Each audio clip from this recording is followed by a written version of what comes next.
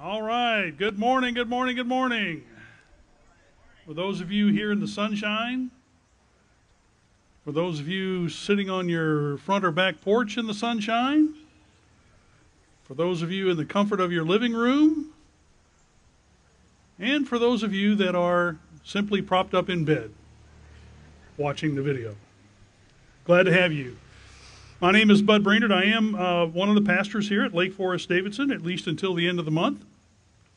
Whether you are cautious about Jesus, curious about Jesus, or fully committed to Jesus, this is a safe place for you to learn, to grow, and to change.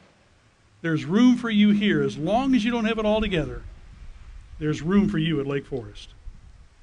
I want to begin this morning by thanking my church family and especially the community group that I'm a member of for your prayers and your support over these past 6 weeks.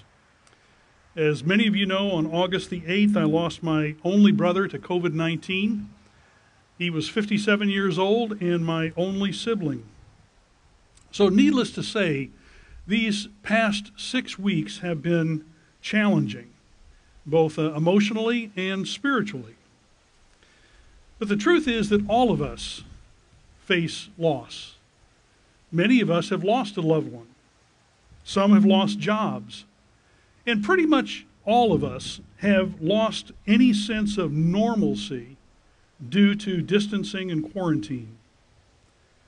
Loss can be disorienting, it can be devastating, and it can be discouraging. And in times of loss, we need something to hold on to. So with that in mind, in this, my final sermon prior to my retirement from full-time ministry, I want to give you a handful of truths that have sustained me in the midst of loss. So I mentioned a handful, and that's not just a metaphor. A handful means there are going to be 5 things, right? I'm going to highlight 5 important words that Paul uses repeatedly in the opening of his letter to the church in Rome. Now, these 5 words are called, gospel, grace, faith, and righteousness. Those are the 5 things I believe we need to hold on to in times like these. So first, called. Say that with me. Called. Say it louder. I can't hear you. Remember, I'm old, so you have to be real loud. The truth is that our God is not silent. Our God is a calling God. Paul talks about being called to be a servant of Christ Jesus. In verses 6 and 7, he tells us that the Christians in Rome were called by God. Our God is a calling God. My stepson, who's here this morning, Philip, often posts on social media something that he has read in a devotional called Jesus Calling. Now, if you're not using a devotional and you want to give one a try, I want to put a plug in for that one. It's simply called Jesus Calling. When God calls someone, their life is given a new direction, a new purpose. I can remember as a little boy, back before there were all those little handheld devices, we would actually play outside with our friends in the neighborhood. I know it's a really odd thing to talk about now, but we would actually play outside, and we would play until it got dark. I had my own agenda, my own plans, my own interests. And then it would happen. My mother would call me when dinner was ready. Now, there was no way that I was going inside until I heard her calling me. But when she called, my agenda, my plans, and my interests changed. You see, I recognized my mother's voice. And Jesus said that his people would recognize his voice when he calls. So if you're following Jesus this morning, it's because he has called you and you have recognized his voice. Now, my experience, and I have a lot of it because I'm so old, my experience has shown me that when a person hears God's call, they change. Now, the rate of change is going to be different for everybody, but change does come. And they give up being focused on their agenda, their plans, and their interests. God's call opens up our eyes to see that we are given a purpose that is larger than ourselves. For the one who has been called by God, their purpose doesn't come from within.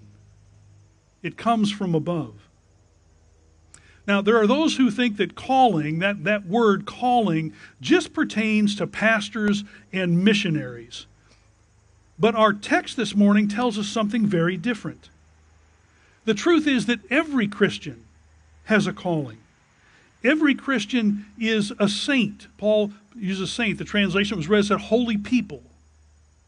Now, Martin Luther told us that Christians are at the same time saint and sinner, because he defines saint as simply a forgiven sinner.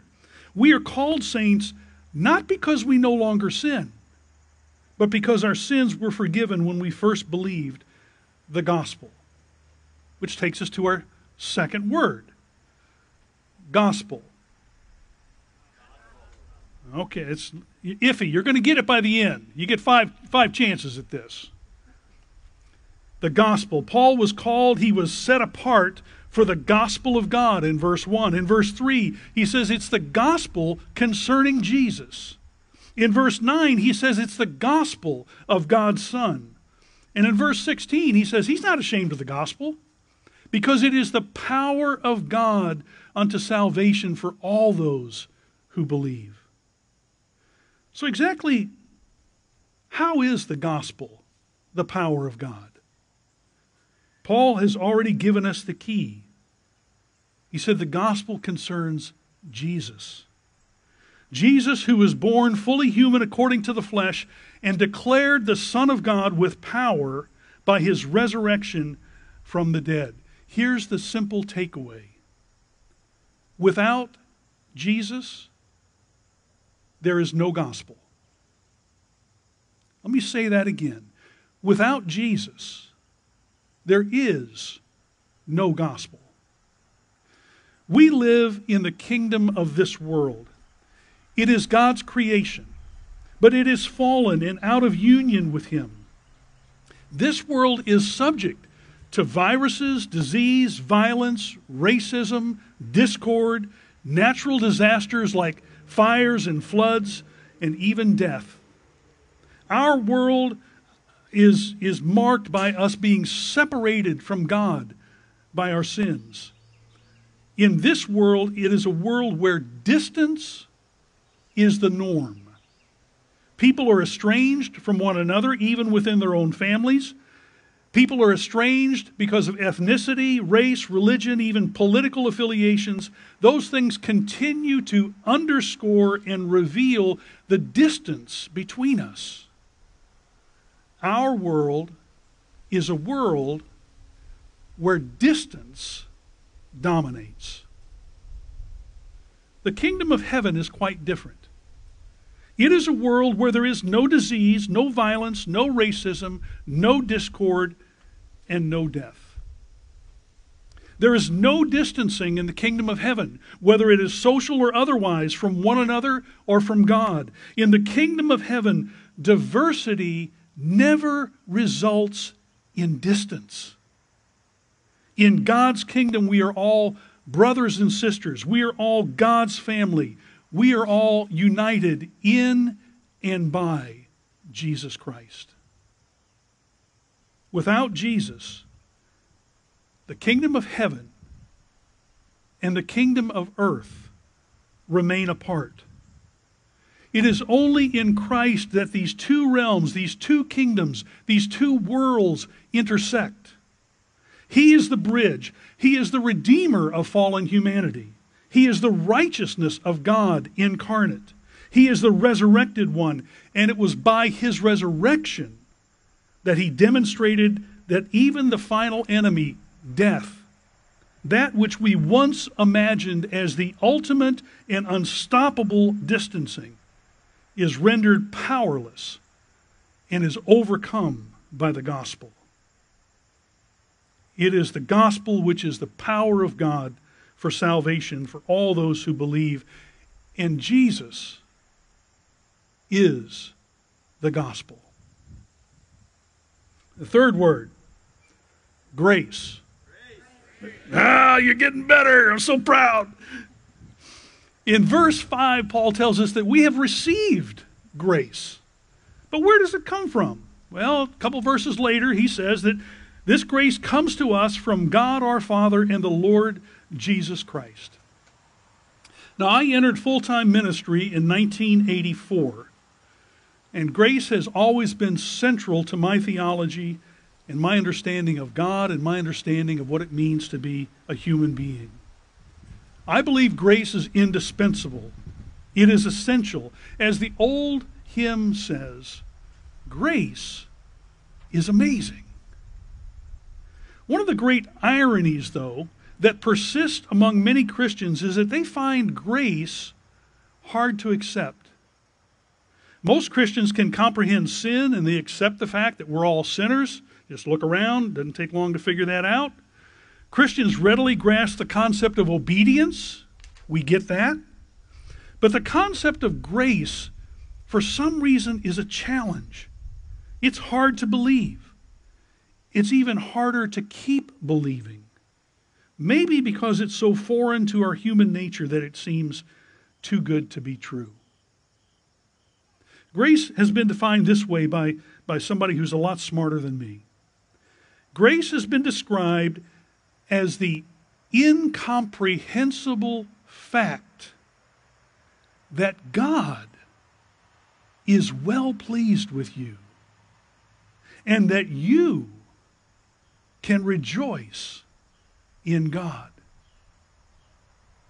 Brennan Manning says God loves us just as we are, not as we ought to be, because we are never going to be as we ought to be. Grace is incomprehensible because it is undeserved, unearned. It is an unmerited gift. Grace cannot be achieved. You can't reach out and grasp it. Grace comes to you. It can only be received. And to the unredeemed mind,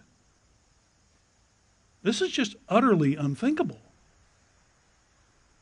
Paul mentions grace because he wants his readers in Rome and us to know that God has chosen to call us to himself simply because he loves us. We are not declared to be saints because of any merit of our own. We are made and declared saints because of God's love and his grace. Did you know that grace has nothing to do with our love for God? Our love for God is at best imperfect. Grace, on the other hand, is rooted in God's unchangeable and unconditional love for us. It is God who chose to love us when we were unlovable. It is God's faithfulness to us in the face of our unfaithfulness. And while we were yet sinners, Christ died for us. So my friends, my beloved fellow saints, please, please stop trying to earn God's love and acceptance. That's exhausting. And it's totally unnecessary. I love the way Eugene Peterson translates Matthew chapter 11, verses 28 to 30. He says, "Are you tired? Are you worn out? Are you burned out on religion? Come to me. Get away with me, and you will recover your life. I'll show you how to take a real rest. Walk with me, work with me, watch how I do it. Learn the unforced rhythms of grace. I won't lay anything heavy or ill-fitting on you. Keep company with me, and you'll learn to live freely and lightly. if you want to learn to live freely and lightly, receive the grace that God is giving you. It's when we begin to understand and embrace God's grace that a new life opens up before us and we are finally free. Now there's a fourth word. Faith. Good. About the same as the last. There wasn't a lot of improvement over the third one to the fourth one, but we got one more. We're gonna make it. In the opening 17 verses of Romans, Paul employs the word faith 6 times. Now, faith is another one of those words that we all say, oh, that's an important word, but it's also often misunderstood. When the Bible uses the word faith, it is not referring to some generalized belief. It's not referring to some amorphous spirituality, nor even a belief that there is a God.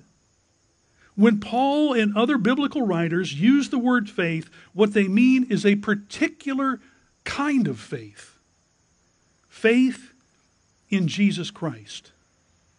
In fact, if you want to avoid confusion about that, I recommend that as you're reading the book of Romans, every time you see the word faith, you add a little parenthetical behind it, faith in Christ.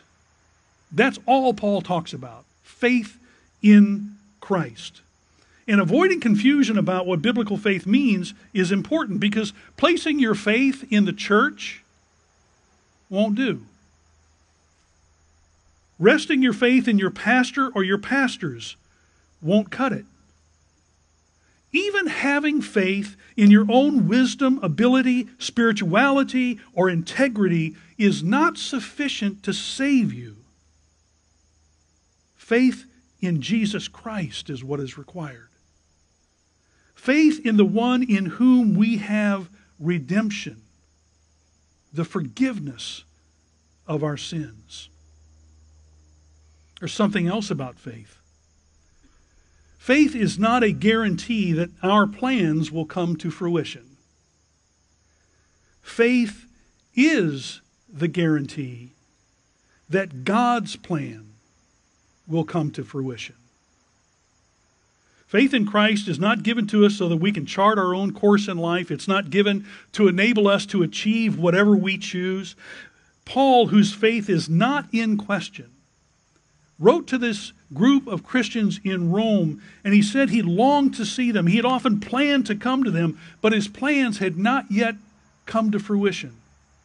His disappointment turned out to be, later on, much like many of our disappointments. It's not a disappointment in the plan, it's a disappointment in the timing. And it was God's timing and not Paul's that was fulfilled. Here's the thing, faith points us to Jesus. It doesn't point us to ourselves. Faith doesn't entitle anybody to name it and claim it.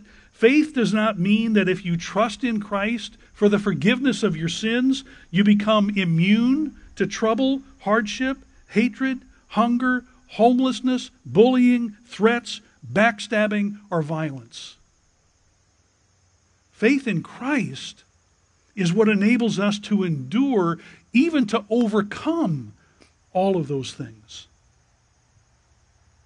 This truth, faith, has sustained me through the years.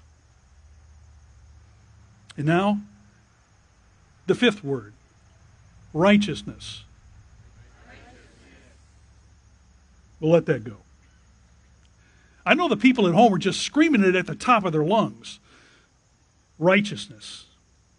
Paul only really uses this word one time, but this word signals what I believe every human being is seeking, whether they realize it or not. Righteousness is a big word that simply means being in a right relationship with God. Now, it's fair to ask, what is it that makes a person righteous? To put it more personally, how can anybody really know that they're right with God when they wake up in the morning? And how can they be assured that they are still right with God when they go to sleep that night? How does a person become righteous? Well, there are basically only two approaches. The first one is that you can make every effort to make yourself righteous. Now, if that sounds like another way to say self-righteous, you've got it. Okay? I know well-intentioned people who try to be good enough to be loved and accepted by God, but the question always nags at them. Have I been good enough? What is good enough? How much of being right with God depends on my performance? I was a Boy Scout once, and here's what I learned. I learned the importance of being trustworthy, loyal, helpful, friendly, courteous, kind, obedient, cheerful, thrifty, brave, clean, and reverent. That stuff just sticks in your head. But those are all great qualities. We would even call those virtues. But does any of that contribute to a person's righteousness? The surprising answer for those who try to make themselves righteous is no. It does not. Now, there's a second way to be made righteous, and that's to let somebody else do it for you. We do this with a lot of other things in our life. We want somebody else to do it for us. Well, righteousness is actually one of those things that someone else has done for you. It means simply accepting this free gift of the righteousness of God, which is in Christ Jesus. It all comes back to Jesus. Jesus is the one who encouraged us to seek first God's kingdom and His righteousness. And He said if you do that, everything else will be added to you. The last verse in our text today reads, "For in the gospel, the righteousness of God is revealed." In other words, Christ is shown to be the one who makes us right with God. It's revealed from faith in Christ to faith in Christ. And the righteous person, in other words, the person who trusts in what Christ has done on the cross, that person shall live by faith in Christ. My friends, the gospel is good news. It's the good news of Jesus Christ. It is the power of God unto salvation. So why would we look anywhere else? When it comes to being made right with God and forgiven of our sins, why would we try to do what has already been done? The omniscient and omnipotent God sent His only Son to forgive us and cleanse us from all unrighteousness. Why would we think that we can or need to add to the gospel? To quote the title of a book on this subject, Jesus plus nothing equals everything. So when life becomes disorienting or discouraging, I want to encourage you this morning to hold on to these handful of words that will bring life and hope. Calling. It's Jesus who is calling. Gospel. It is the gospel of Jesus Christ. He is the gospel. Grace. It is the grace that comes to us from God and from Jesus Christ. Faith. A faith that can only be in Christ. And righteousness. God's righteousness that is found in Jesus Christ and given to us as a gift. So we're going to review together. Right? I'm going to say it. You're going to say it. Let's see if you can really do this. I want to make sure you've got it. Called. Gospel. Grace. Faith. Righteousness. That's quite a handful. I'm not sure I can add anything to that. So my last sermon is complete.